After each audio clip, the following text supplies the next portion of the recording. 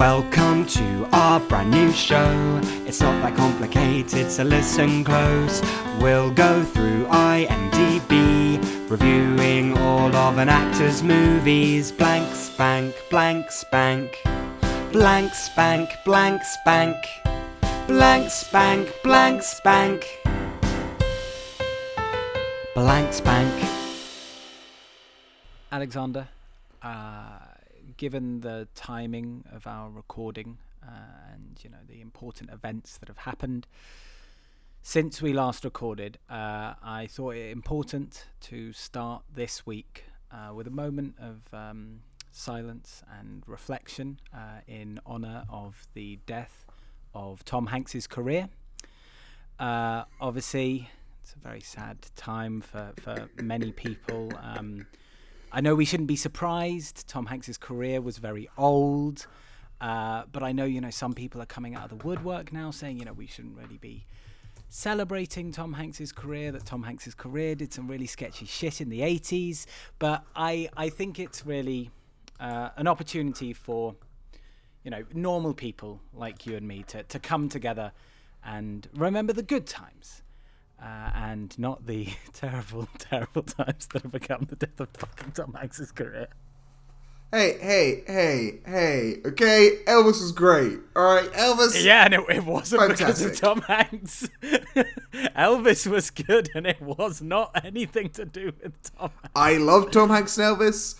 I'm an Elvis believer. I'm a Tom Hanks believer in that. The same cannot be said for Pinocchio. Not that we are front-loading our opinions on this movie, but let's get into the regular things with hello and welcome to Hank Spank. Back to the Blank Spank. Back to the Hank Spank version again. The show where we're chronologically reviewing Tom Hanks's demise into lack of superstardom. I'm Jamie Loxton, and with me, as always, is my co-host Al Gillespie. Say hello, Al. Hello, Al. Honestly, it's been long enough since I watched it. I don't know which character you're pretending to be because I have tried to block as much of this movie out of my fucking... Oh, don't worry, Jamie. I'm me after watching Pinocchio. I'm the worst character of them all. Do we want to literally... Do you have anything you want to talk about that's happened since we... it's been a few while since we last recorded. Here's the thing, Jamie. I'm not a monarchist, okay? Famously, don't particularly like the Queen. Was still expecting a day off in Canada when she died. I wanted to watch it. I get it. It's at 3 a.m, I found out, but we'll get to that in a second. Australia got one. Okay, yeah. New Zealand got a day off. All right, now the Queen is still the Queen of Canada. Yeah. So, rightfully, I feel like if the president died while in office, people would... Actually, no, America sucks. But, in France, if the president died, you get a month off. So I feel quite rightfully we should, have at least one. I spent hours of productive work time staring at Twitter, waiting for Justin Trudeau to do it. And the guy cowered it out. He went, it's a federal holiday. Screw that, JD. Federal systems suck. All that means is that kids got it. Then they said, okay, well, what do the provinces say? And the provinces say, we'll give it off to public sector workers and to children and no one else. So I had to take my own good time off, Jamie, to fall asleep and think about the Queen. I do have a question for you. As I assume you are the only British person in your place of work, or at least one of only a few, did you have people sort of asking you, how are you doing? Sorry for your loss. Were people concerned for your emotional well-being? Now, Jamie, are you a boy on Pleasure Island? Because you're an ass, okay? Because you assumed. There's only 3 of us at work. Including my boss. So I did have an awkward conversation with him where I was like, do we get the day off? And he was like, I don't think so. No. Which was sad. I did have people ask me if I'm okay. Once again, they've had the Queen as their head of state for as long as I have had the Queen as my head of state. It's not like we invaded them in 1995. well, if it makes you feel any better, I am still a member of this state, still residing here, and I didn't get the day off because I'm self-employed, and the people I was teaching that day were American, and they did not give a shit. So I equally had to work very disrespectfully. Very disrespectfully, I had to work. In fact, my mum got quite annoyed that I did not honour the minute's silence at 11 o'clock. And I was like, I was working. I can't just tell a 10-year-old to shut up for a minute. See, now I feel guilty because I didn't just take the day off. I did use a holiday day to think about the Queen.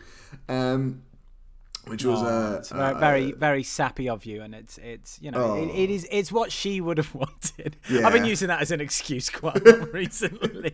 Oh, you know what? It's 4 p.m. on a Sunday. I might have a pint because it's what she would have wanted. See, Tom Hanks was sitting down in front of the script for Pinocchio, and his agent was saying, "Don't do this film. I know Robert Zemeckis is your friend, but don't do this film." And he went, "But it's what the Queen would have wanted." And then he's like, "The Queen's still alive." Look, the Queen needed another terrible Disney movie to fill up Christmas Day. She can only cover about 10 minutes of it, although admittedly, you know, they're going to be playing the King's Speech every Christmas Day these days, so, you know, that's at least 2 more hours covered up of BBC coverage on Christmas Day. Right, before we get into Pinocchio, I wrote a song. It's very brief, don't worry. Sure. I have some questions after you finish your song. So cool. Thank you very much. There's no backing track to this one. It's you know, it's what the Queen would have wanted. It's based on a hymn. Pinocchio, boy full of woe. Tom Hanks does an accent that sucks. I wrote no more lyrics for this song, so I'll make them up as I go along. Hopefully it'll be done soon. Hopefully it'll be done soon. I very much lost the meter at the very end there, but hopefully it'll be done soon. My sentiment about that song and how I felt during Pinocchio. I basically wrote that about 3 weeks ago before I even watched the movie, kind of assuming that Tom Hanks was going to do a terrible accent. I forgot to finish the song, but I found it funny that I was absolutely fucking correct. So let's talk about this movie. Yeah. You have some questions? I had some questions, Jamie, before we get into anything. This is the first Disney movie. Well, that's not true. We've done Disney movies, but this is the first quote-unquote Disney movie we've done with Tom Hanks. Yes. You know, in the sense of classic Disney. When we were growing up, it would have been the Pinocchio was in the Disney vault. Now, as we talked before, Jamie, I've grown up with sisters. I have one sister, so I'm not sure I threw on that plural there. I grew up with a sister. You grew up, and a brother. You just grew up with a brother. Which leads me to the question, as a kid, how much classic Disney did you watch? Obviously, Disney famous for its princess movies. Like, I definitely watched them. I did not come from a household that would be, you know, re-watching Disney movies over and over and over. So I'm certain I did see Cinderella at some point. I obviously watched, you know, your Lion Kings. I watched Pinocchio at some point. But we were not a... let the kids watch the Disney movie over and over. I do not consider Disney movies as like a real core part of my childhood experience, like a lot of people our age do. Mm-hmm. I don't have that same nostalgic connection. I'm not saying I don't think they're very good movies. I think they are very good movies. And I will complain plenty about the live action remakes perhaps later today. But it is not coming from a place of I feel like they're ruining these sort of childhood treasures of mine. And then going on to the second question, we're going to withhold any judgment, but which of the remakes have you seen? Which of the remakes have I seen? So I actually, for no reason at all, do have a list, perhaps with some numbers and percentages next to them that we're going to talk about later. I've seen Beauty and the Beast, I've seen The Jungle Book, and I have not seen any of the others. So just Beauty and the Beast and The Jungle Book. So I have not seen. Of the other ones that I think are generally considered decent, the Cinderella one is apparently considered decent. I'm not including, like, not that I have seen them either, but like the ones that do a slightly different take, like the Cruella or the Maleficent, stuff like that. I don't. They're at least telling their own story. I don't consider them the same sort of category. We'll get onto those ones because we'll definitely get onto those ones. But yes, of the ones I've seen, I remember Beauty and the Beast being fine. Thought Emma Watson wasn't particularly good casting for that. I did think The Jungle Book was a very good movie. I thought The Jungle Book was a very good live action movie. Yeah, people really like The Jungle Book, which I haven't seen. I have watched. Oh, Jesus Christ. And of course now Pinocchio. Obviously, 101 Dalmatians. Saw in cinemas. Great film. I believe I also saw 102 Dalmatians. That's right, Jamie. They started earlier than you thought. They were working on it in the early 2000s. Oh, yes, of course. Yeah. You dumbass. Yeah, I guess that does count. I have also seen 101 Dalmatians. Yeah. So I've seen... I'm going to say the ones I've finished.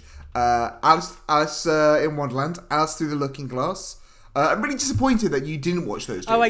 I guess I have seen Alice in Wonderland. Again, I don't. Those are not really adaptations of the. Yeah, book, I'm thinking basically post like 2015 when it became their mission to remake every single cartoon one. But Aladdin, you are correct. I have seen Alice in Wonderland. Aladdin. I watched that. The Lion King. Didn't watch Lady and Tramp. Didn't watch Mulan. I thought there's more than this. I don't know why. I felt like there's more than just these ones. Oh crap, some of them. I'm looking forward to two of them. One is the Mufasa movie made by Barry Jenkins, Academy Award winning. Academy Award winning director of Moonlight, and a great director of If It Was You Could Talk, and Peter Pan and Wendy by David Lowery, the guy who directed A Ghost Story, famous for being the movie in which Rooney Mara eats a pie. I think you are ignoring clearly the for listeners, we are looking at the list of upcoming live action Disney remakes. You are ignoring the Guy Ritchie Hercules movies that is apparently coming up, and you know what, I take everything back I've ever said about live action remakes. That's going to be fucking great. Yeah. And of course, just to briefly jump into the culture wars, do you have an opinion on The Little Mermaid? No, don't bully kids. It's a kids' movie. It's fine. It's whatever. Kids like it. Yeah. Kids will like it. I think there's many things wrong with what I think about this upcoming remake, and I want to make it very clear, none of them are to do with the race of the characters that have been cast. I think there are plenty of things wrong with how it looks, but not that specific aspect. Sorry. Yeah, no, very much agree on that. Right. I feel really bad when people have to go really hard for movies which don't look very good. Like, imagine if Geppetto in this was black and people had to go really hard defending Pinocchio. Thank God we do not have to defend it. We are talking, of course, about the Pinocchio 2022 movie. Do not confuse this with the other Pinocchio 2022 movie that is coming out later this year with Guillermo del Toro. That is the stop motion animated one coming up. This one is the one directed, as you've already mentioned, by Robert Zemeckis, with Tom Hanks as Geppetto. We also have Cynthia Erivo as the fairy godmother, or whatever her fucking character is. We have Luke Evans as the big evil scary man. We have Joseph Gordon-Levitt as Jiminy Cricket, and a few other actors also appearing in this. Keegan Michael Key, probably the only other one that most people will have heard of, although I'm very sorry to any of the other actors who people may have heard of. What about the best thing about Beauty and the Beast 2018? Of course, Luke Evans. I mentioned Luke Evans. You did. Apologies. Yeah, sorry. He's the coachman. He is the coachman. I forgot his name, but yes. Those are We're gonna get to that. This film has a lot to talk about. Okay, some people may be thinking there was a Tom Hanks Pinocchio that came out recently, and yeah, because it dropped straight to Disney Plus. Not a huge amount of fanfare, probably because I think somewhere along the way they knew this wasn't going to be very fucking good. Otherwise, they probably would have released it in cinemas. But yeah, should we get straight into it? Yeah. Can I just throw out? Sorry, I do want to say beforehand. I feel this is the same tier as Dumbo. So when they do these remakes, I feel there are two tiers of remakes. One is this has a princess, and I think those ones they expect to do very well, and they release into cinemas. And for example, if Disney Plus were around when Dumbo came out, I think they would have just released Dumbo onto Disney Plus. Well, I reckon this going straight onto Disney Plus was probably in reaction to Dumbo being an absolute flop at the box office. How much did Dumbo do? Let's find out. Dumbo, I think it's less about. I think it's probably less about Dumbo and more about Mulan having a lot of. Dumbo made $1.3 million at the box office on a budget of $950,000. That's pretty cheap. Oh no! Wait! No, ignore me! That is the original Dumbo. Yeah. I apologize. That is the original. It Dumbo. made, according to this, at least $353 million against a budget of $170 million. So you're right; that would be considered a flop, but it's not a horrific flop. It's not a horrific flop, but by Disney standards, especially on some of these remakes, which have, like, lest we forget, the fucking Alice in Wonderland movies made over $1 billion fucking dollars for some reason. Which only the first one made $1 billion. Yes, I think the second one made a lot less. Anyway, the second better one did not, surprisingly. Let's dive into this. So Alexander, of course, is your favorite part of the show. 1 sec. This film begins, as all good films should, with a sad little man touching a wooden boy, crafting his face. That's right, Tom Hanks is back, baby. You loved him in Elvis doing an accent. He was Dutch there. Now you're gonna love him doing an Italian accent. Manja. Okay, and he wants to manja this wooden boy. Let's immediately talk about the accent. Yeah. Is he doing an Italian accent? So, genuinely question. Is he doing an Italian accent? There are two important things. Here's my thing. I think Tom Hanks correctly, I'm not sure if it's in reaction to having walked off this, I don't know, he must have done this before Elvis. But I have to assume he decided you can get away with doing a little bit of an Italian accent. There's like soft. hints it's really to it. Soft.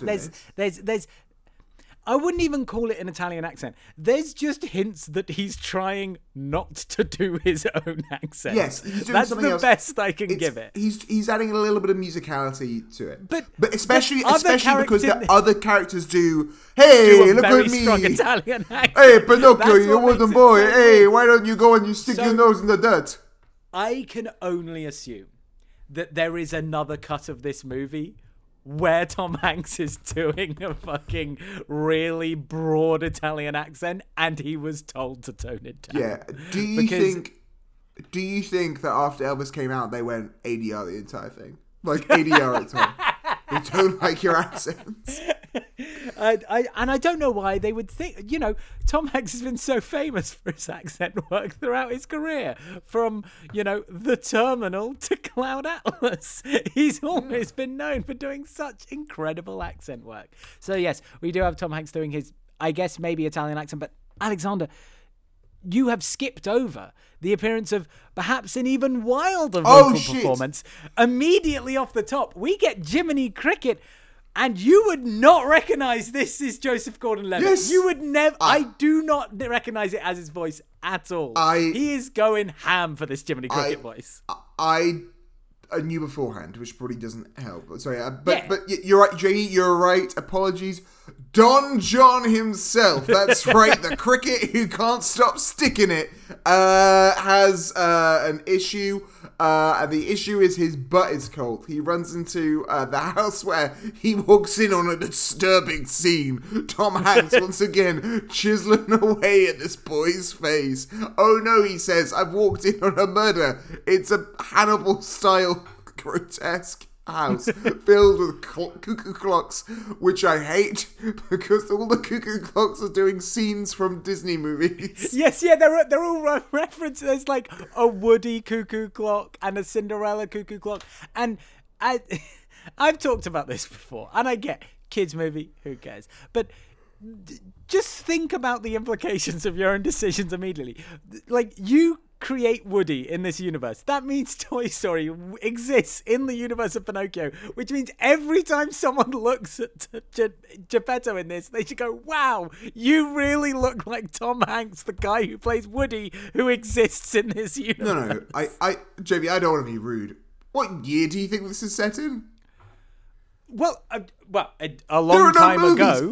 I think it's like 1800s. Italy. There's no movies. It is based on a book that was written in the 1800s, and then obviously the movie in the 1930s, whatever. But okay, it's set in the 1800s. Now consider the implications that Woody exists in the 1800s. Gladly. You know what that means, Jamie, if Woody exists in the 1800s? That Woody, we know from Toy Story, of course, is based on an 1800s Italian toy, okay?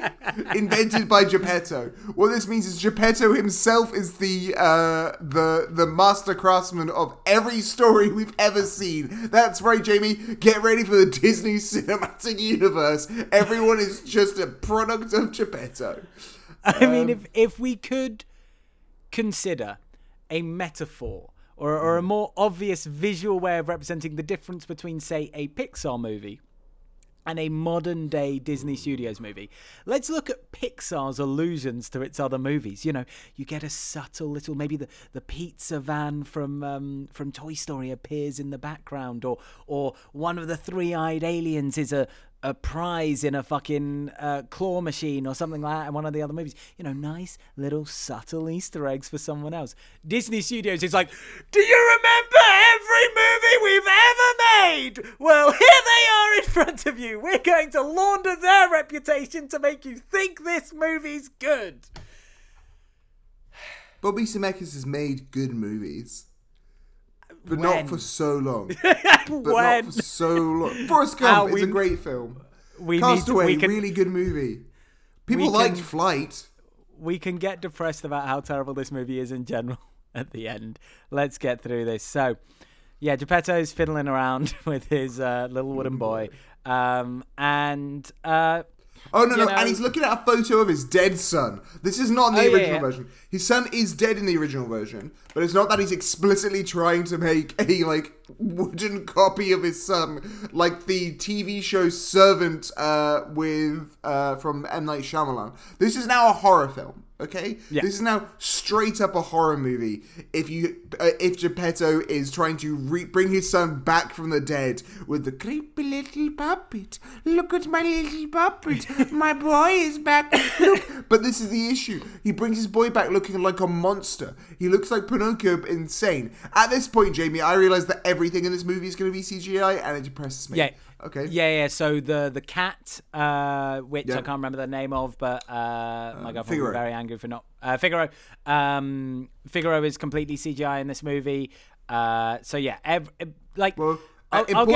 Jamie, sexy fish is CGI in this movie. I assume because they couldn't find a fish sexy enough, just to put in the regular film. And that does. When we get to the scene, I will discuss the horrifying realization I had that everything was CGI in this movie. But Pinocchio, he's been made. Geppetto goes to sleep, and a random beam of light comes out the window, bounces off a mirror. He makes a wish upon a star. Jesus Christ! He does make a wish upon a star. Get your Disney head back in order. He makes a wish upon a star.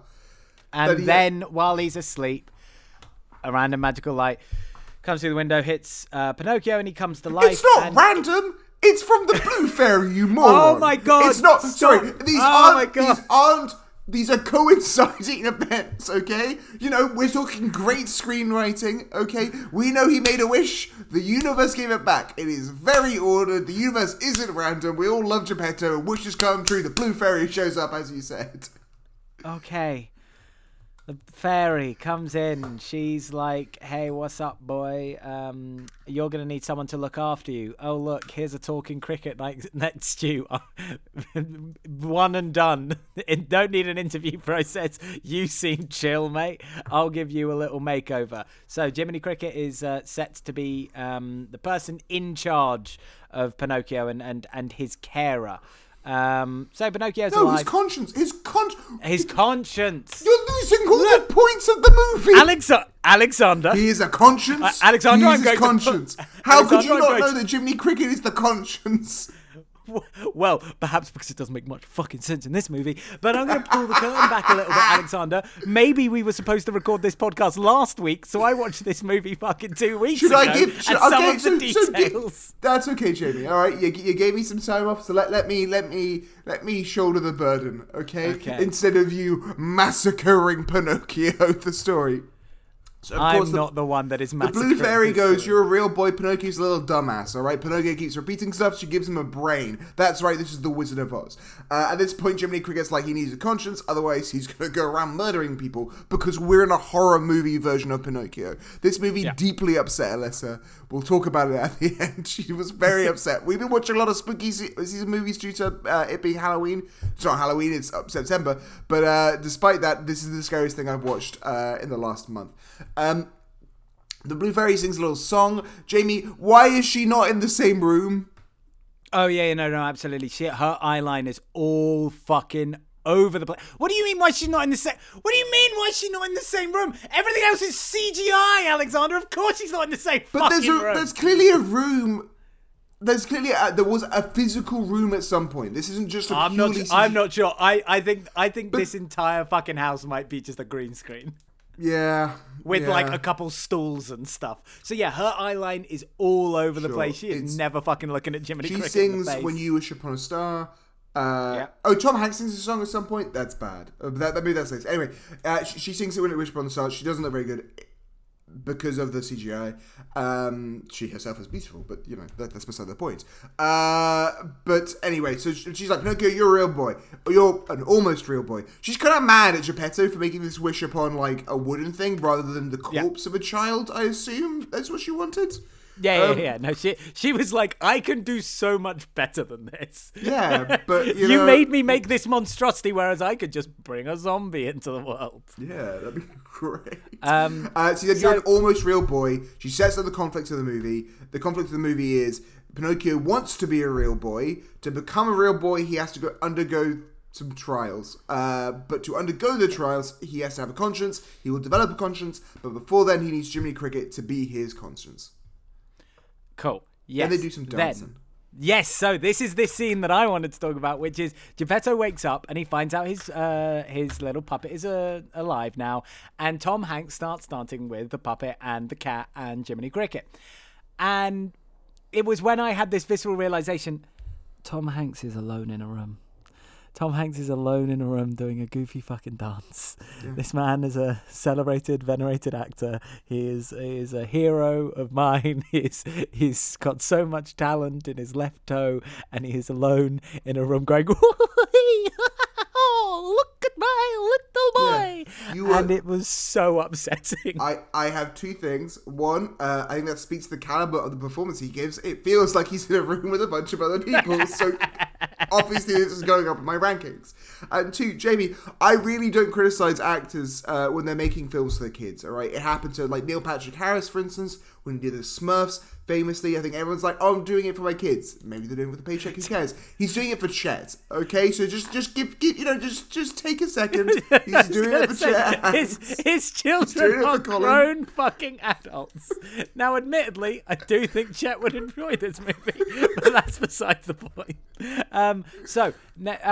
What do you do? You know, you've created life.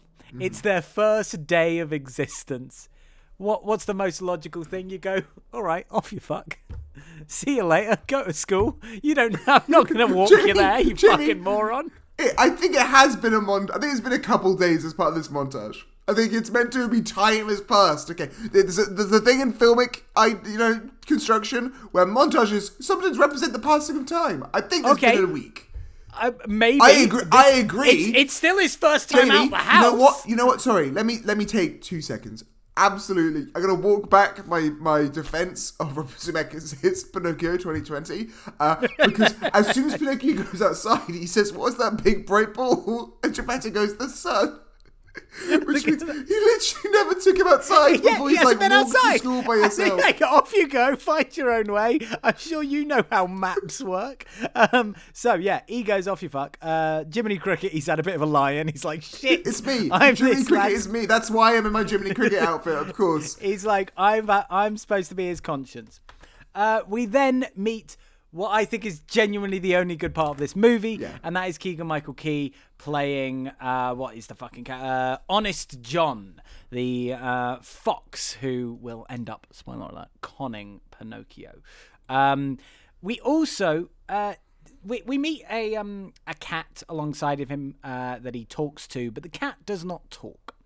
And we're ending up with an interesting dilemma here. The fox can talk. Jiminy Cricket can talk. The seagull we meet can talk. The two cats we meet are either the only species in existence that cannot speak, or they are being kept very weirdly subserviently by every single other being on this planet. Cats need to be saved in the world of Pinocchio. I'm going on a campaign. I want justice for the cats of the world of Pinocchio. No, here's the thing, Jamie. Okay, what we've discovered, I think, is that if you're a house cat, you continue to look like a cat, right? Figaro's meant to be a little kitten, I think. But yeah, he looks he's like... an anthropomorphic. But if you let your cat out onto the streets, the furries are gonna get it, all right? It starts walking on two legs. It starts having some weird teeth. It starts wearing clothes, and all of a second, you have to think about furries again. And I'm sorry about that, guys. I'm sorry. There's a sexy fox. There's a not sexy cat. Big cat. Figaro is just a kitten. Yeah. But yeah, Keegan-Michael Key, he's giving it his all here. He's doing great. He's recognizing that you just need to be larger than life for this fucking role. Is it before I insult a child? Is it a child playing Pinocchio? Let's have a look. They are 13. Cool. Good job, kid. Yeah, well done. You're 13. We're not going to comment on your vocal performance. Let's say that the director fucked up.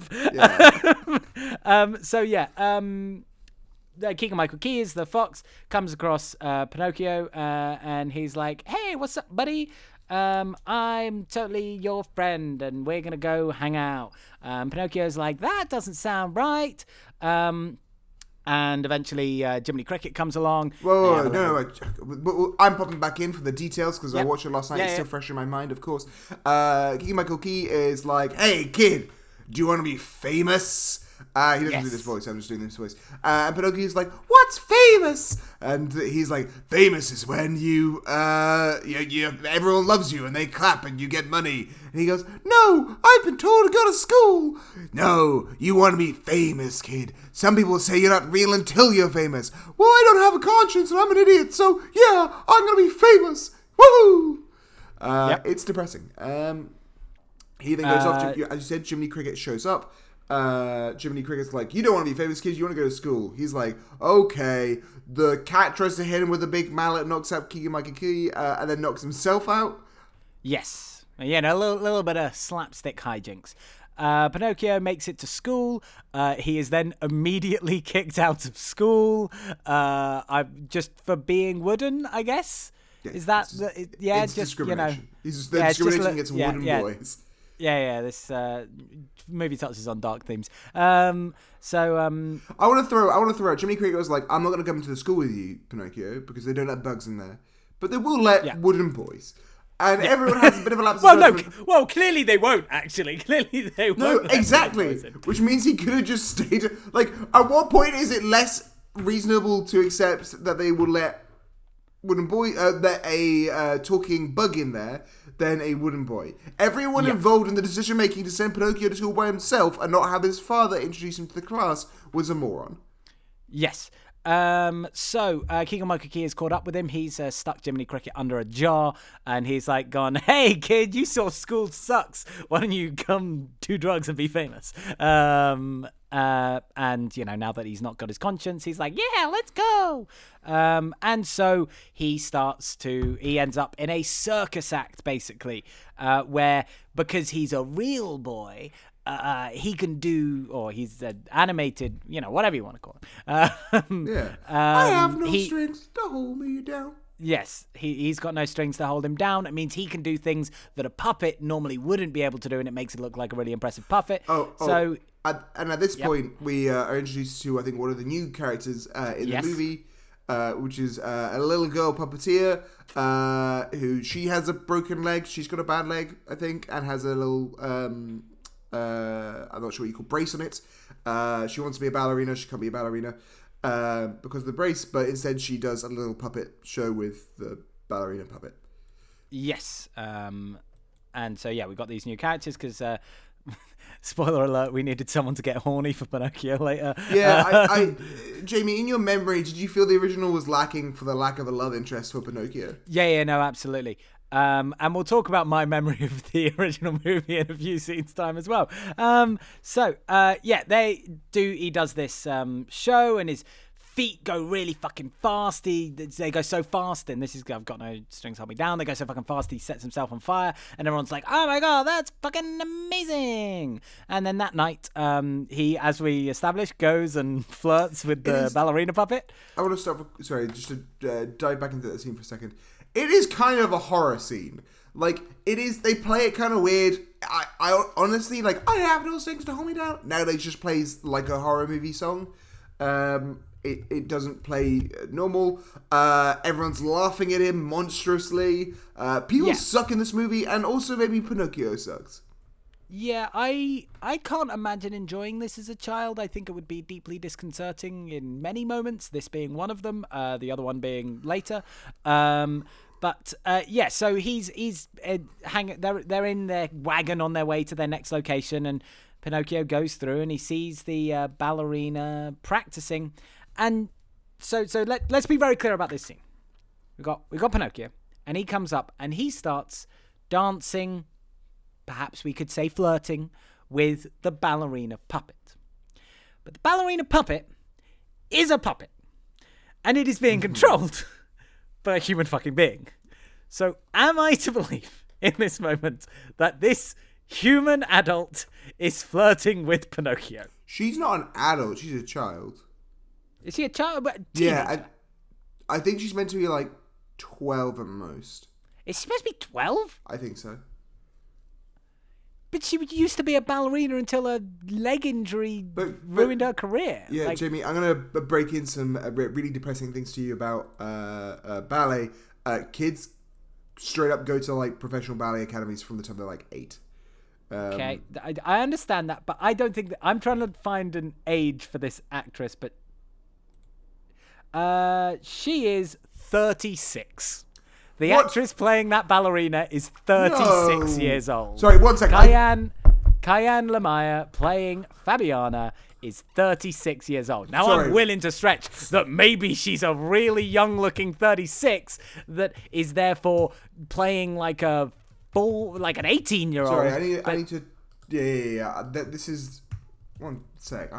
To be fair, the Cayenne Lamaya does not have a particularly large career, and therefore I am taking my information from disneyfanon.fandom.com. So maybe she's not 36, but I don't think they've got it so wrong that she's actually 12.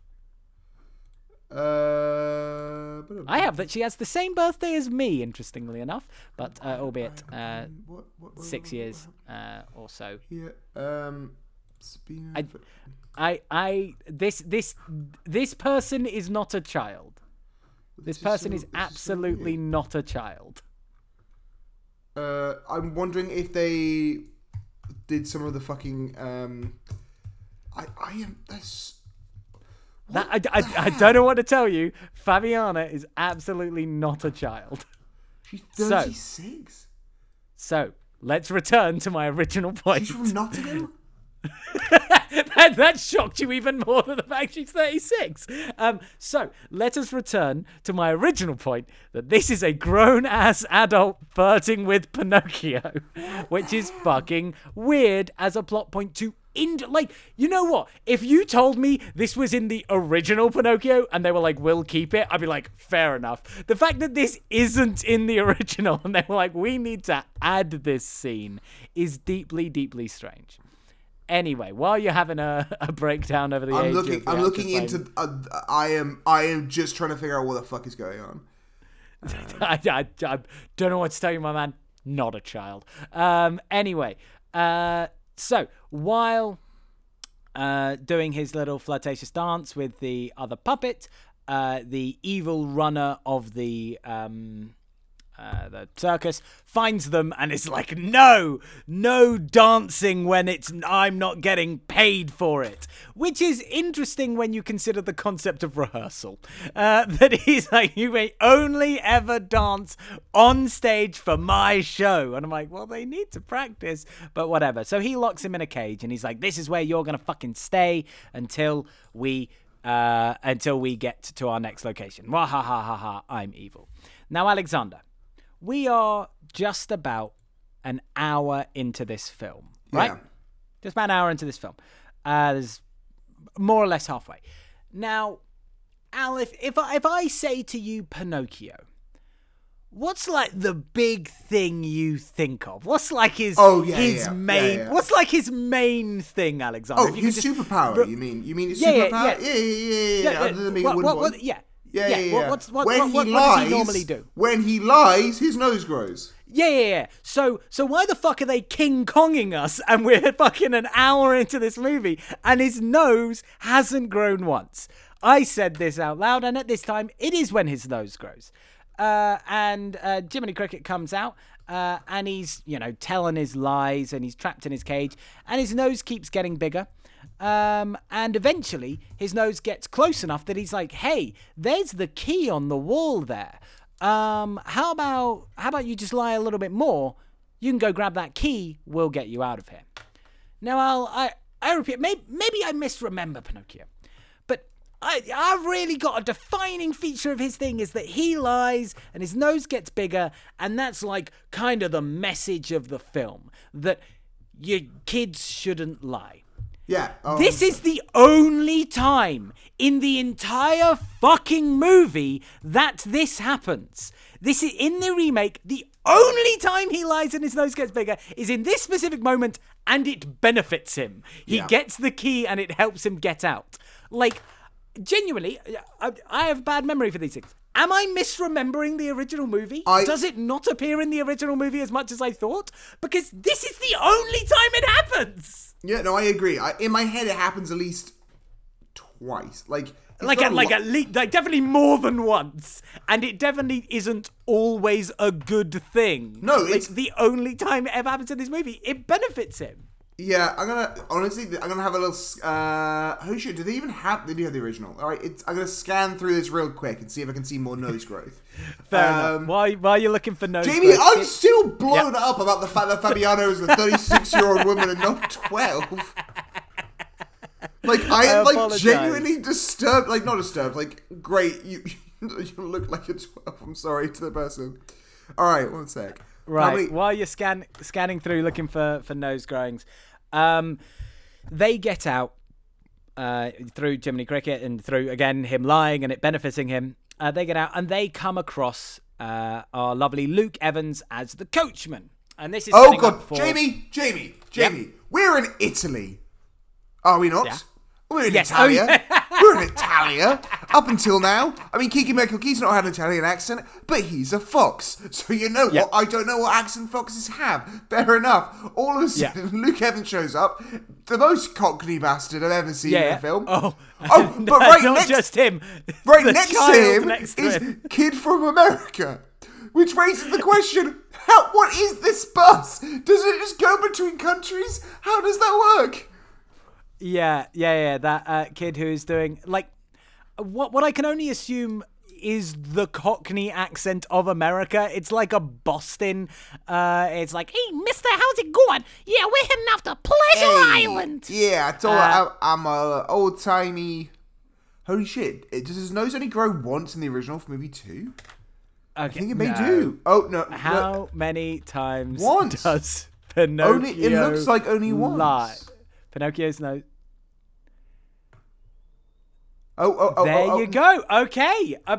You know what? I've Googled it. Pinocchio's nose only grows once in the original movie. That feels like... I tell you what, wow. Now, I don't want to be a dick here, Jamie, but I feel like if I were a screenwriter trying to improve upon Pinocchio, I might, introduce that, like, set up, we're going to remind people and then pay it off at the end, you know?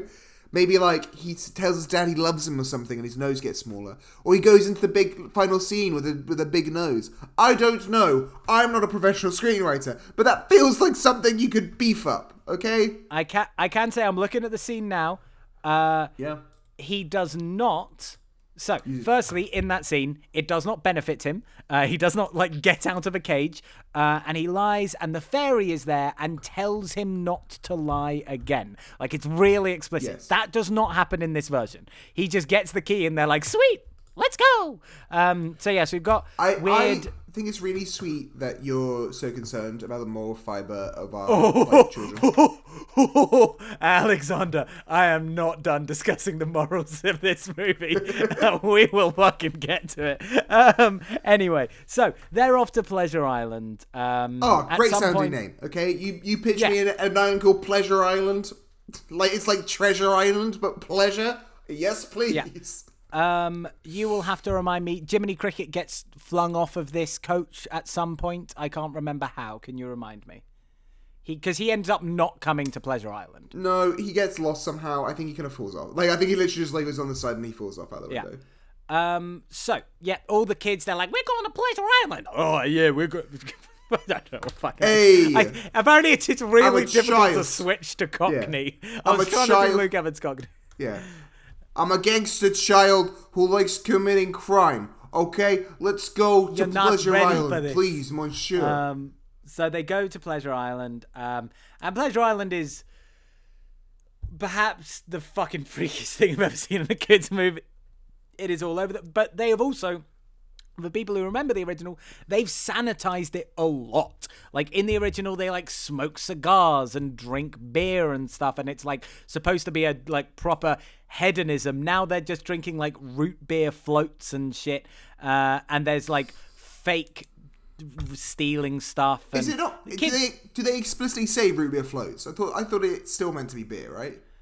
I feel like I remember being annoyed that they very clearly weren't drinking beer, that they said they weren't, because they can't have children drinking the beer because it's modern day Disney. But yeah, our gangster friend and Pinocchio get on a boat. They're going through Pleasure Island. All the kids are having a rip snorting good time, breaking stuff up, and Pinocchio's like, oh, I'm not sure about this one, mister. Oh, wait 1 second, sorry. I'm just trying to watch if I've got Luke Evans here holding up. I'm trying to see if it's actual beer or not. It might be beer. I think they don't explicitly say what it is, and I think the implication is you can read it whatever you want it to be. Yeah, maybe. I think that at some point Luke they Evans say is talking about that you don't need a conscience anymore. Yeah, he's like, oh, you don't need a conscience. You're on Pleasure Island. So that he's not Cockney. Oh yeah, mate, you're on Pleasure Island. Don't know what he's doing there. He does a song. The kids are evil on this island. Straight up, kids, when given the opportunity to be evil, will be evil. There's a shop called Shop and Lift. There's a place where they beat up cuckoo clocks. Yeah. Don't know why they're beating up cuckoo clocks, but every child, as we're told, loves beating up a cuckoo clock. All right. Yeah. If you don't like beating up cuckoo clocks, you're not a real boy. Pinocchio doesn't like any of this. Pinocchio, I feel, is too good in this movie. I feel in the original he's a bit of a naughty little shit, and it becomes good. Perhaps we'll get to that when I discuss about the message of this movie making no fucking sense. He's like immediately, whereas as you say, in the original, Pinocchio does indulge. He's like on Pleasure Island. He's like, I'm gonna get drunk and smoke a cigar. Pinocchio here like really doesn't. Like he's very disquieted by everything. They eventually end up at a pool hall, which is very funny. Got a 12-year-old little fucking gangster kid hustling Pinocchio at pool, talking about how much he loves playing billiards. But while they are there, he starts to notice that his old buddy there, Lampwick, is starting to look a little weird. His nose is getting a little bit big. His ears are getting bigger. What's going on? He's turning into a donkey, Alexander. And so we are reminded of the part of the movie that I completely fucking forgot, which is that this Old Pleasure Island is a front for the coachman to turn children into donkeys to be used in his salt mine.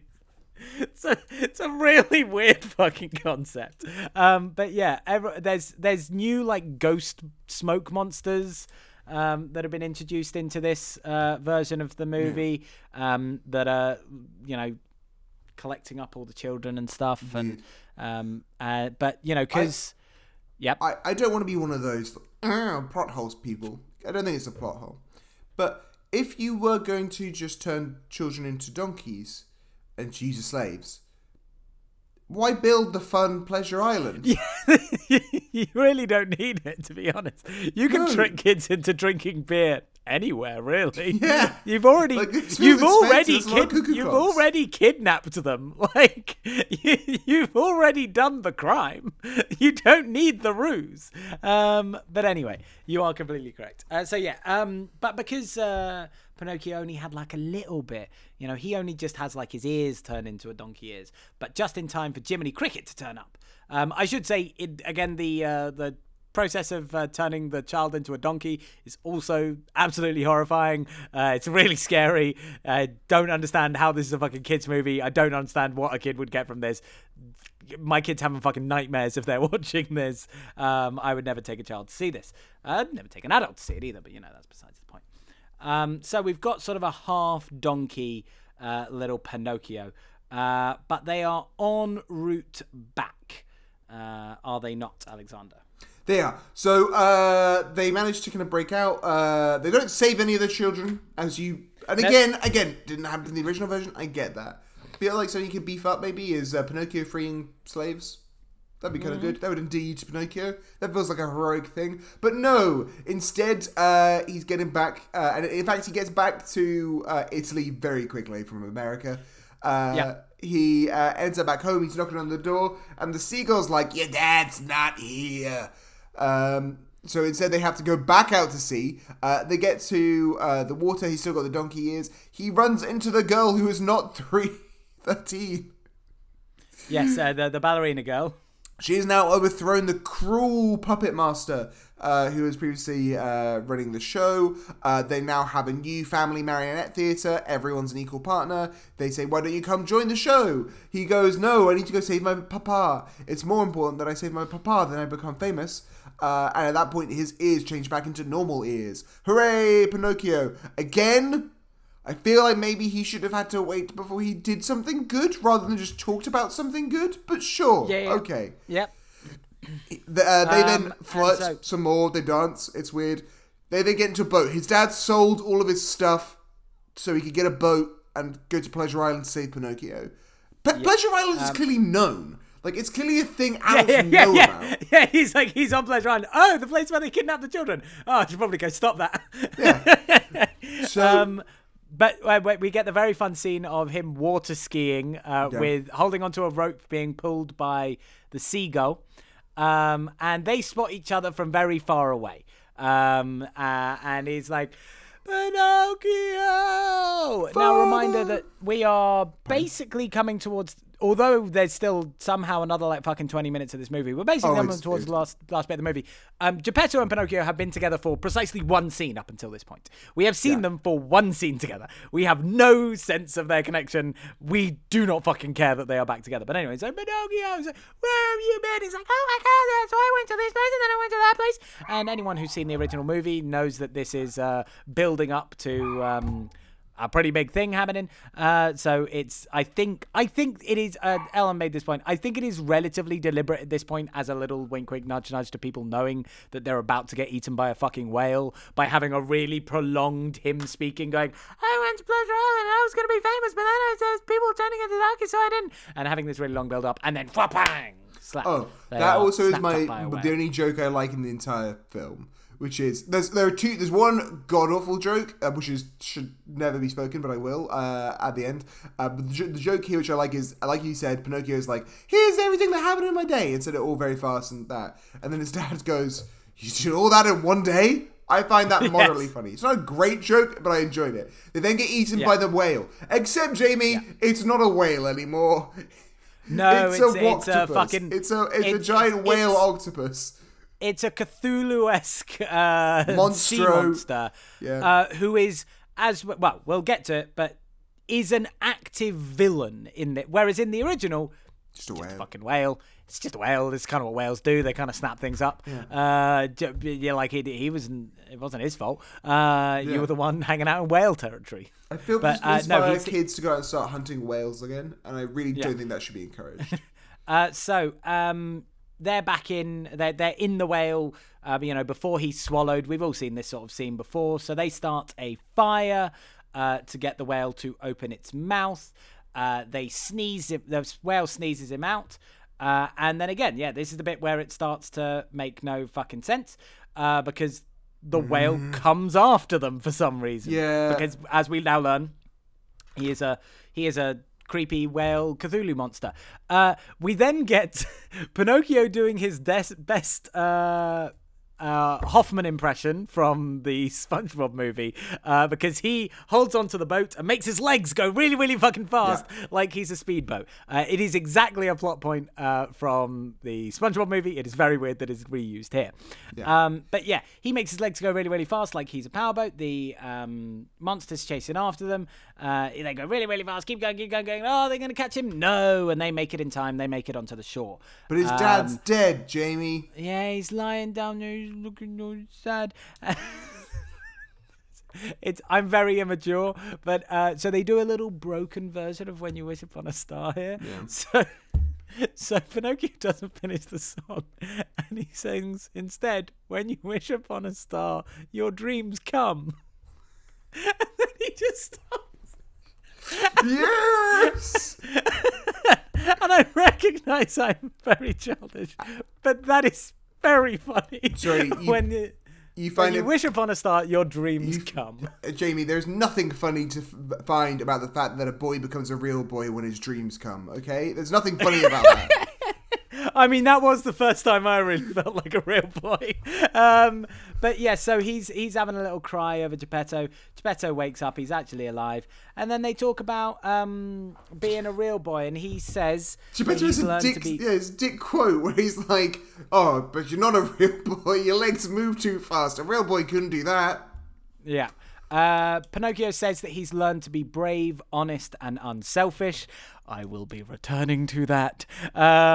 And then he walks away, and Disney fucking blue balls us. And I predicted it was going to fucking happen. Al, because Ellen said, like, halfway through the movie, hey, do you reckon they're actually going to show him becoming a real boy or not? And I said, she said, what are they going to do? Are they going to have a CGI real boy, or are they going to have a real human actor? And I said, they're going to pussy the fuck out and not show him being a real boy, because it's impossible to do so without it looking horrifying. Because what do? Do you do a CGI boy that looks exactly like Pinocchio? That would look weird. Do you cast a real boy that therefore would not look like Pinocchio? That would also be weird. So it is fucking proof that this movie shouldn't have been made in the fucking first... Yes, you have your hand up. Let me finish my fucking rant.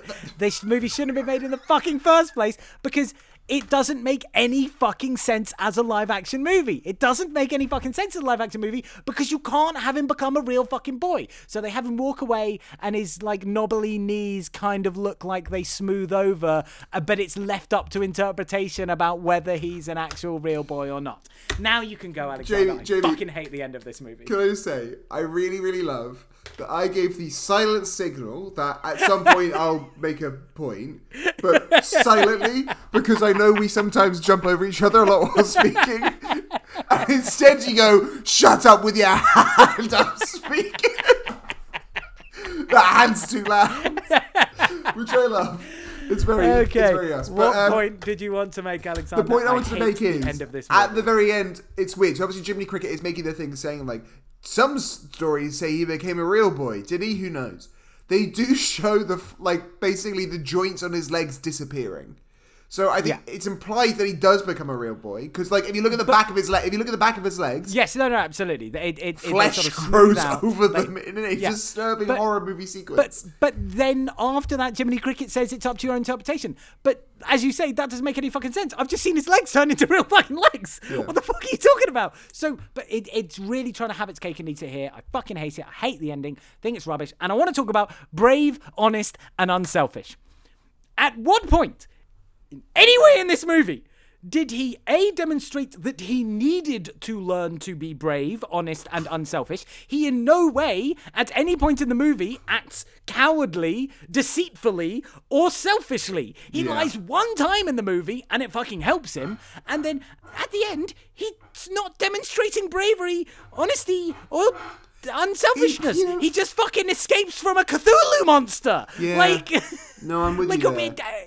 There's no fucking message to this movie for fucking children, which is what, it is perhaps one of the most obvious, overt, this is a message for children movie, because it's all about not lying. His nose fucking grows when he lies. It's you would use that to your child and say, don't lie, your nose will grow. It's the most overt, this is a kid's movie with a message that you're supposed to teach children, and their own fucking message doesn't make any fucking sense. I agree. I have a lot less anger about it. I do find it weird that it's just told in a horror movie for kids, but quite an intense horror film. But it's a weird one. Definitely. He does show that he's, I guess the unselfish is meant to be that he had a choice between going to the puppet show or saving his father, and that was unselfish. And I guess brave. It's not. Come on, it is the lowest level of saving your own dad. Who's in danger because he's trying to save you. I agree. Right. I feel like there's a lot in this story where look, obviously there's the original Italian serialized stories. I feel like you very much could have just done the same thing, but made it slightly more of a traditional modern film with I'm not saying these make the original Pinocchio better. What I'm saying is, if you were bothering to make a remake, I don't know why you'd use the exact same structure of an animated film, which is 50 minutes long, and then stretch it out to 2 hours. It's nuts. And like I say, it doesn't work. So we haven't really talked about the visuals of this. Up to this at the end, it genuinely looks like I know this is overused. I know this is an overused statement. I'm sorry that I'm going to overuse it again. At the very end, it looks like he's in a PS2 game. Partly because the wood doesn't look good anywhere in the film. They can do the... It's the live action stuff for The Lion King, I will freely accept. Bad movie, doesn't make any sense because you can't have the lion's faces emote. But it's really impressive CGI to look like a lion. Pinocchio doesn't exist. He doesn't look wooden in this movie because, of course, he doesn't. Because it would look weird for him to look wooden and still be moving, and he wouldn't look much like the original Pinocchio, which is what they're clearly desperately trying to cling on to, that he must still look like the original Pinocchio. But we need to try and make him look as smooth as possible. Obviously, not obviously, but I will probably watch the Guillermo del Toro version, but that looks a lot better because wood looks a lot better in clay, and you get that, okay, it's not actual wood. Or, I don't know, just built him out of actual wood and do it as a puppet. You could have just done the puppet and CGI out the strings, and then that would still be better than, why do you need to have him be CGI? And, because I think that's the worst way to do it from a cinematic standpoint, is he looks weird, and it doesn't help. It also doesn't help that Pinocchio doesn't really have a character. He's just I want to become a real boy. That's sort of it. Yeah, I'm doing a Mickey Mouse voice, I don't know why, but And like the whole world feels so strange. Like none of it feels like they're ever in like an actual location. Yeah. They never feel like they are in a place. They only ever feel like they are in a digitally created scene. Like I never get a sense of like when they're walking through the streets that they're like actually on some fucking streets, or when they're in Geppetto's house, it doesn't feel like a house. Like it's a movie that for so many reasons doesn't make sense for a live action recreation, because like, or if you're going, why not just make the whole thing CGI? Like if you're going to remake this movie, why, like animated movies still exist. Why not use the modern day animation technology that you have and just make the whole movie animated but with modern style? I have to assume there's someone at Walt Disney Pictures who has a portfolio which is referred to as live action remakes, and as they basically go through everything and they're like live action like it, especially because like outside of the fact that this I have to I need to read more into it, but like I have to assume the reason why it's live action remakes rather than making another animated version is because you want to continue to own the rights in perpetuity. They are trying to adapt the existing version rather than readapt the story of it. So they have to try and keep as close as possible to the original tales, and that then ends up that they often this shit like visual thing where they can't visually innovate because it has to look like the original one. Everyone's really boring. And it's just... Anyway, let's talk about the film from our scale. So, of course, when we review movies for Tom Hanks on a set of 3 criteria. So, 1, how good is this movie out of 5? 2, how good is Tom Hanks out of 5? 3, the Tom Hanks dick meter out of 5, of course. And then finally, not criteria, but a binary system. Does this go into your Hanks bank? So, Jamie, we've been complaining about this film a lot. I will say this about live-action remakes in general. I think you were saying this at the beginning. The ones that work are the ones that most are the ones that take a sideways glance at the original property. So, like, Maleficent isn't a perfect movie, but it's an interesting movie because it's not just Sleeping Beauty. It is instead like, okay, cool. Here's a side character. What if we made a movie about them? It's kind of trite when they were doing their villain, because this was almost preceded the. Or felt like it preceded the live action remakes, because you had this, you had the they did live action Snow White I think at some point, or like it's called Mirror Mirror. There were 2. There's Snow White and the Huntsman and Mirror Mirror kind of situation, and I think Mirror Mirror was a Disney film, and that was like Julia Roberts as the Queen as well. And Cruella, which is not a great film, but is an enjoyable movie off the bat. That like, I like Craig Gillespie, I like his work. He's not the best director ever, but he's a fun director. And that it is visually innovative, and that it tells an interesting story. That's fun, all right? And also the Dalmatians are murderers. And it explains... And also, you know what? Most of the things that appear in those movies are people. And so having people played by people is fine. Whereas having something that doesn't exist... Like, what is the point of a live-action remake where it's not... Like Lion King, for example. So... Before we get on to, let's have a look at just the ones that are, as we say, are those just pure remakes of the original stories. In order, you've got the Cinderella, which got 83% on Rotten Tomatoes. You've got Jungle Book, we've got 96% on Rotten Tomatoes. You've got Beauty and the Beast, 71% on Rotten Tomatoes. It will never get that good again. So you then have Dumbo, which got 45, Aladdin, which got 57, The Lion King, which got 52, Lady and the Tramp, which got 65, Mulan, which got 73, slightly better, but again, people are in that. So if you're making it with people, it kind of makes sense. And then you have Pinocchio now, which is the worst one yet, at 29%.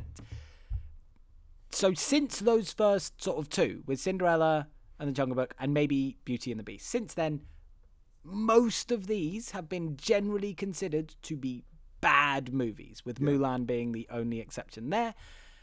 And that's because they don't make sense. Dumbo, The Lion King, Pinocchio, those 3 movies do not make sense to be remade in live action when their main characters are not. Like, I'll tell you what, you make a fucking Dumbo movie with a real fucking elephant, I'll fucking watch that. I don't think it'll be good, but I'll fucking watch a Dumbo movie with a real goddamn elephant. But it's for me, what the issue is always going to be is ever since that year, I think it's like 2019, I think, maybe 2018, when The Lion King, like Disney has 5 movies that came out that year, I know because I quoted it all the time, 5 movies that came out that year that made $1 billion, of which 2 were live action remakes, because one was The Lion King and one was Aladdin.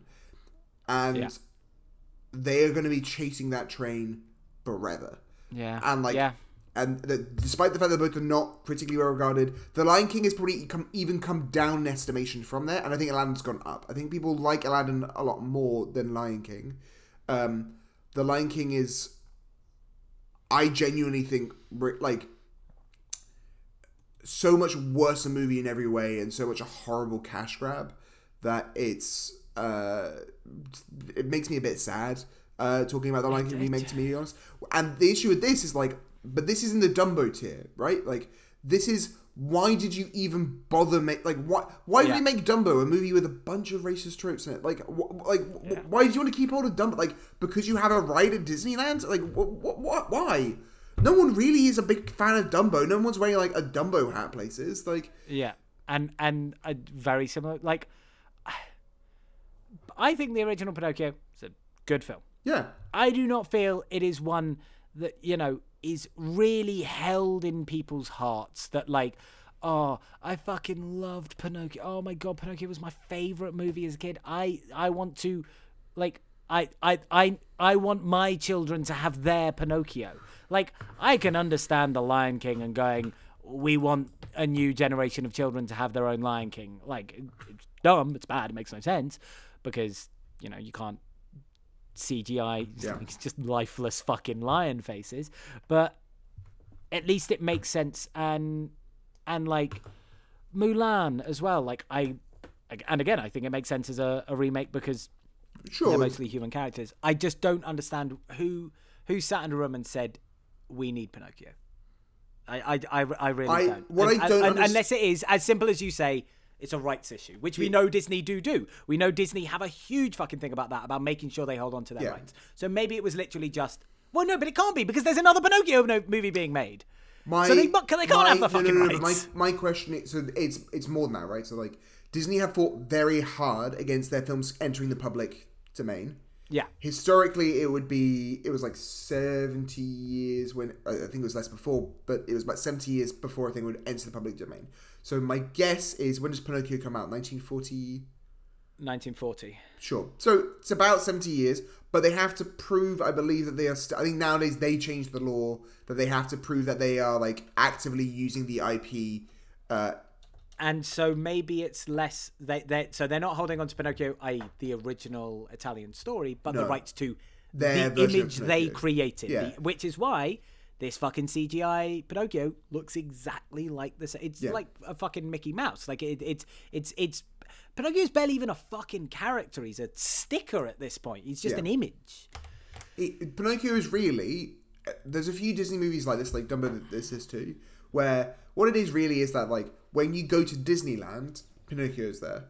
And, like, actually probably the most enjoyable experience of the character is probably at Disneyland, because it's just, it's passing. Like, they maybe have one ride or something, I'm sure, after it. Maybe someone goes around in a Pinocchio costume. I don't know. I mean, I love when you go and smoke cigars with Pinocchio. Yeah, it's my favourite experience at Disneyland. I like that kids can't go to Pleasure Island. It's great. Of course, the best bit of those things. I think the issue is that I was listening to a podcast with a very similar name to us, Blank Check. Yes. Which is a very good podcast. And they were talking about another one of Zemeckis' films, which was Welcome to Marwen, the film with Steve Carell, in which he plays a man who was beaten so badly he develops, like, amnesia, and takes photos of, like, dolls to, like, regain his memory. and they kind of talk about how that film is based on a documentary, which is really good, and obviously the film they don't like. And what they said, which I think is very true, is that Zemeckis... No, not even Zemeckis, sorry. There's an instinct when you adapt something, right? There's kind of two things you can do. Either you interpret the thing. So you say, I think I can actually add something to the story. I'm going to bring something to the story. And that's going to justify you watching it. And the other instinct, which is a much worse instinct, is a curation instinct. It's, well, I liked the documentary, so I want to tell that... I want other people to experience that story, so I'm going to make a version of that film. But in reality, that instinct is really bad, because, like, why don't you just point people towards the original film and they watch that too? If you're like, well, we've got to tell Pinocchio again because the original Disney movie is so great, then just point people to the original Disney movie. Don't make it like this, which is crap and doesn't add anything at all, because it's so, at times, so strict a remake in its aesthetics, in its structure, in its characterization, and other times so bad a remake in the things it adds, where it's like, Pinocchio, the lying scenes, when Geppetto is like, you're going to be, I don't know how to do that accent, you're going to be my son, when he's making Pinocchio to look exactly like his son. All that stuff is bad. Like when Monstro is, again, Hawktopus. I'm going to give this film Ooh, that's actually tough. I'm torn between a 2 and a 1. I'm gonna say a 1. I'm feeling punchy. I think it's more than just like a bad movie. I think there are things about it which I think are like. I actually dislike the fact that this movie is made, rather than just like. I don't think it was. I completely agree. I'm going to give it a 0.3 because, of course, I can go into decimals, so I feel like it. I'm not quite going to give it a 0. I know I did shit on the visual style of this. I think there are some decent CGI things that look decent in CGI in this. Whether I agree with their stylistic choices, I think the tech is relatively decent. I also think Keegan-Michael Key is very good in this. He's good. And that's what's keeping it from a 0. Like, that's what's making it a 0.3. And I will also say, and we're about to move into this, of course, I don't hate Tom Hanks' performance in this. I just don't know why he's in this movie at all. Like, but just very briefly before, because we won't come back to it, is Zemeckis still a good filmmaker? Was he? Well, I have 2 questions. Is Zemeckis still a good filmmaker? I think the answer to that is no, because I'm going to give you what he made since Castaway in 2000. So we're looking at this century. Polar Express, Beowulf, Christmas Carol, Flight, The Walk, Allied, Welcome to Marwen, The Witches, Pinocchio. So definitely no movies that reach the same level as Castaway. Flight's nominated for an Academy Award. Yeah, Flight. So the ones I was going to say, that Flight is the only one that I would think is generally considered a by most people good, very good movie.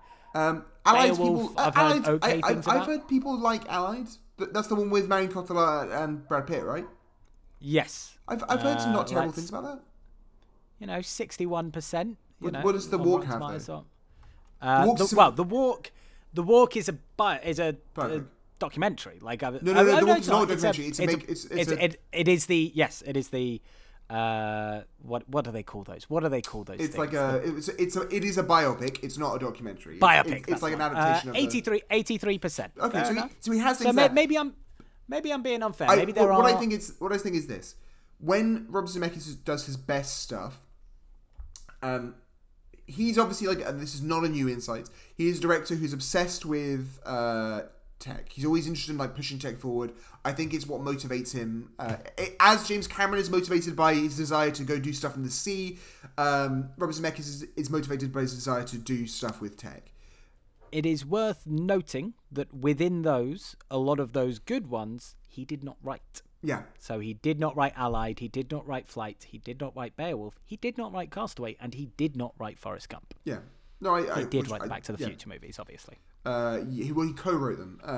There was another writer on that too. But what I would say is, like, of those films, the ones which obviously don't do, which I think are they do commercially fine, but they do critically poorly, I think, is things like this, things like the Witches came out during COVID, so doesn't really count, but like the Beowulf ones, all that kind of stuff. He's obsessed with the tech.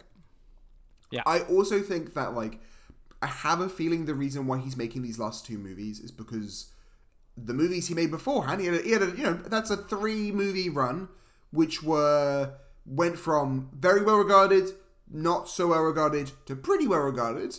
That's a pretty good run. There's not a whole lot of movies like that getting made anymore for the money which they were made at. So I think he has a budget issue where Robert Zemeckis does best in movies with like you said with the remakes, right? Like he does best in movies with people, where there's physical people, where his main character isn't a pine boy, or in the case of The Witches, a mouse boy. I think The Witch is definitely a better movie than this. Like The Witch is a much better film than this. But I have a feeling the adult movies he wants to get, I'm sure he's shopping them around, and I have a feeling they're not getting funded. I think he's doing this because he likes making movies. This is bad. Yeah, it's interesting though, right? Like it's interesting when people you think have had such a bad run, and in the middle of that they had an okay bit of a run. They had a 3-movie streak of okay, those are pretty good, and then back to dross. Yeah. So Tom Hanks, you said why is he in this movie? Well, I have 2 answers for that. Firstly, it was originally rumoured to be directed by Paul King, who is the writer-director of the Paddington movies. And it was reported when he was out of the running that Tom Hanks dropped out. Yeah. So then when Zemeckis comes back in, he clearly just likes Zemeckis. So there's point number 1. Why is he in this? Because he's worked with Zemeckis in the past. He likes Zemeckis. He's in this with film his was friend. So good with Paul King. Oh yeah, absolutely. The other part is when the casting for this first came out, I thought that's great fucking casting.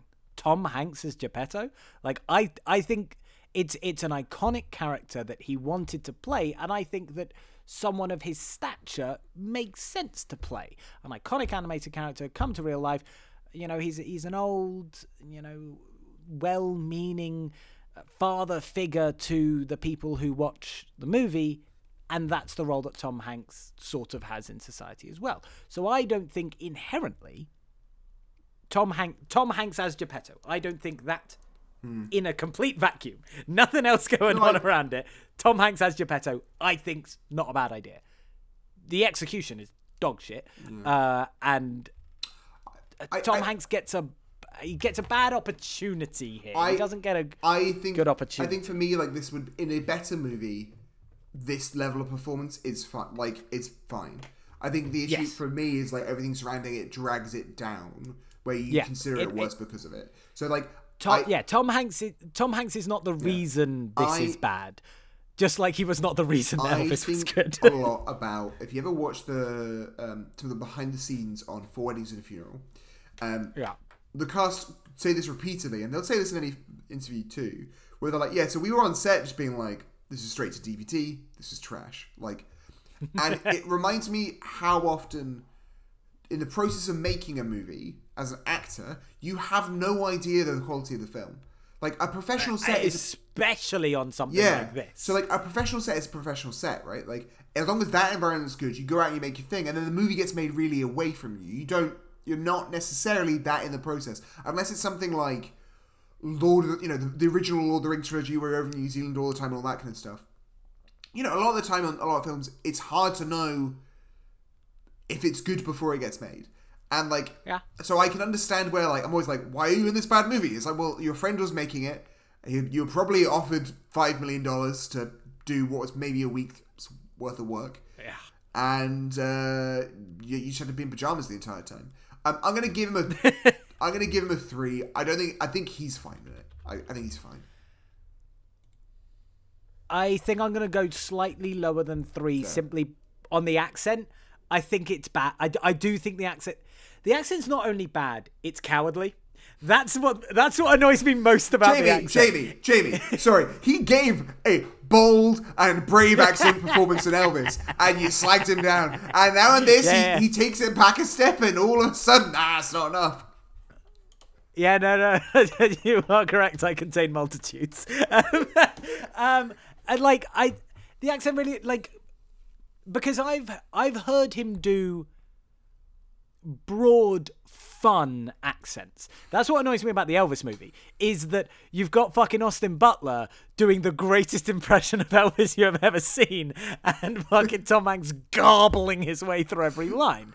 Whereas I've seen Tom Hanks do fun, bad accents, like The Terminal, like Lady Killers, and I think this movie is perfectly deserving of a really fun, bad Tom Hanks accent. So what you're saying is, when there's a point where like Geppetto goes to the door to answer, and someone was like, "I want the cuckoo clock. Give me the cuckoo clock. I need the cuckoo clock. Yes. Here's a 500 reeler, and you give me the cuckoo clock." And what you're saying is, you want him to match that energy.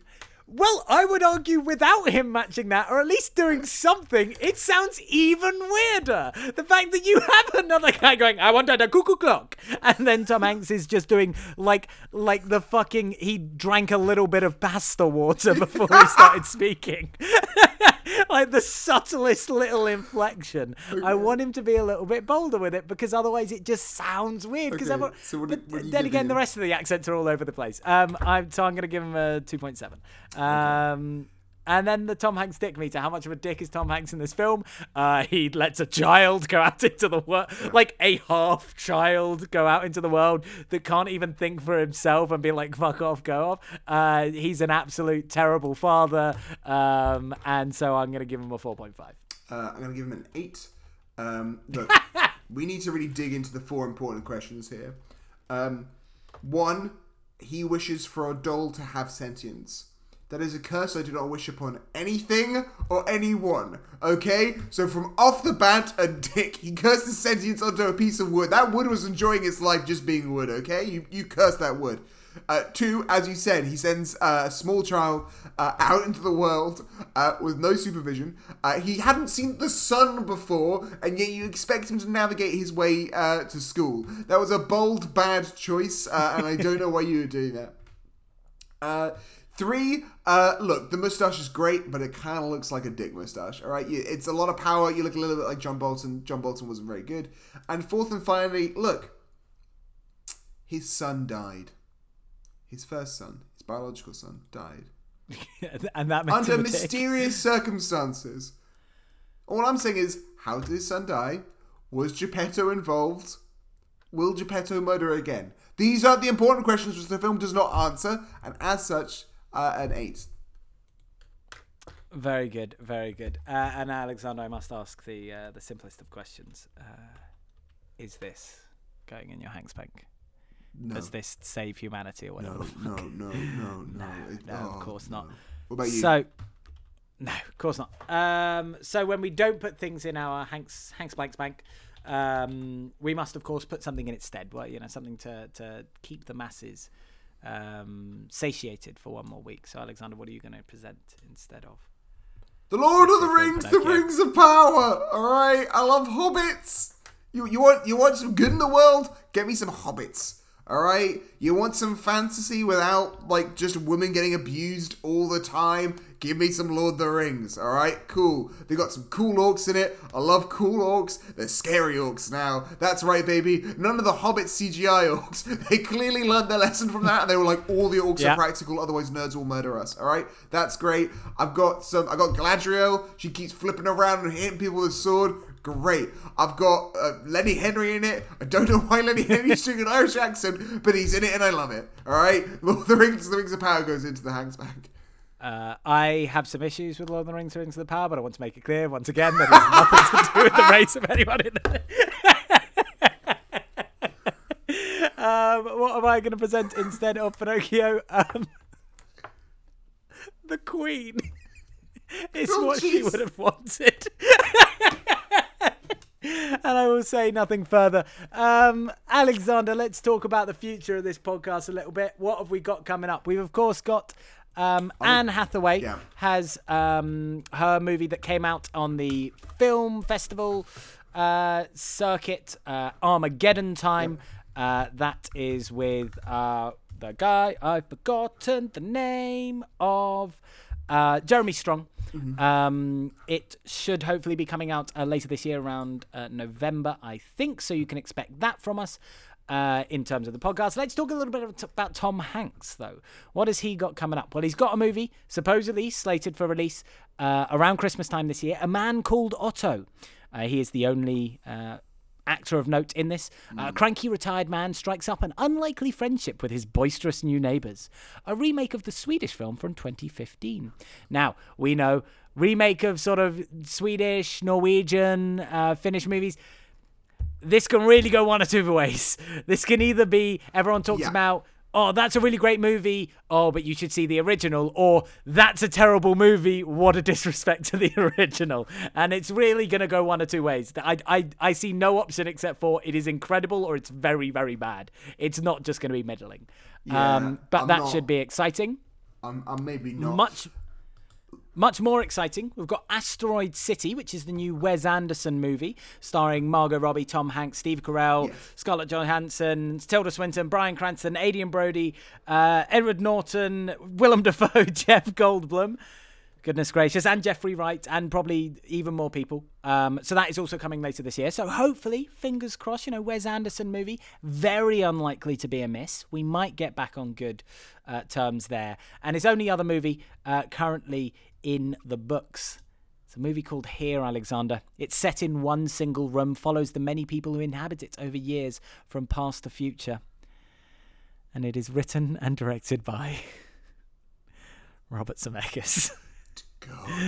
One last ride, Alexander. We thought he was out, but just when he thought we were out, he pulls us back in. We're going to have to watch another fucking Robert Zemeckis movie next year. But that's what we got coming up. A few, hopefully, exciting good movies coming out for both Tom Hanks and Anne Hathaway over the next couple of months. You know what's really depressing?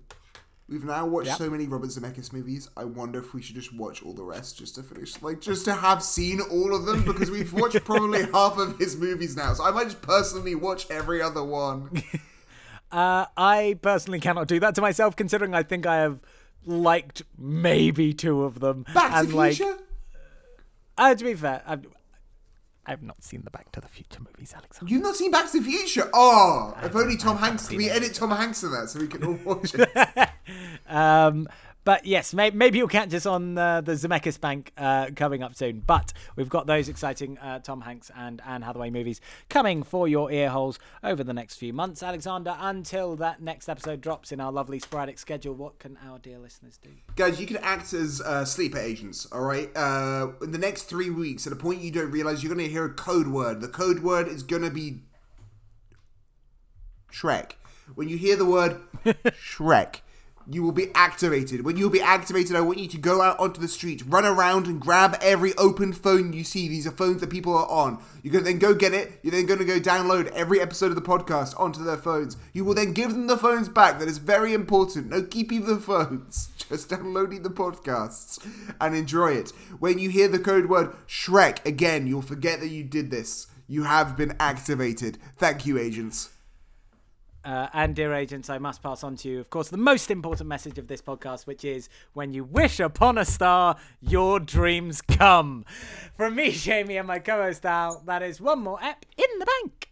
When you wish upon a star, your dreams will... Oh! Blank Spank.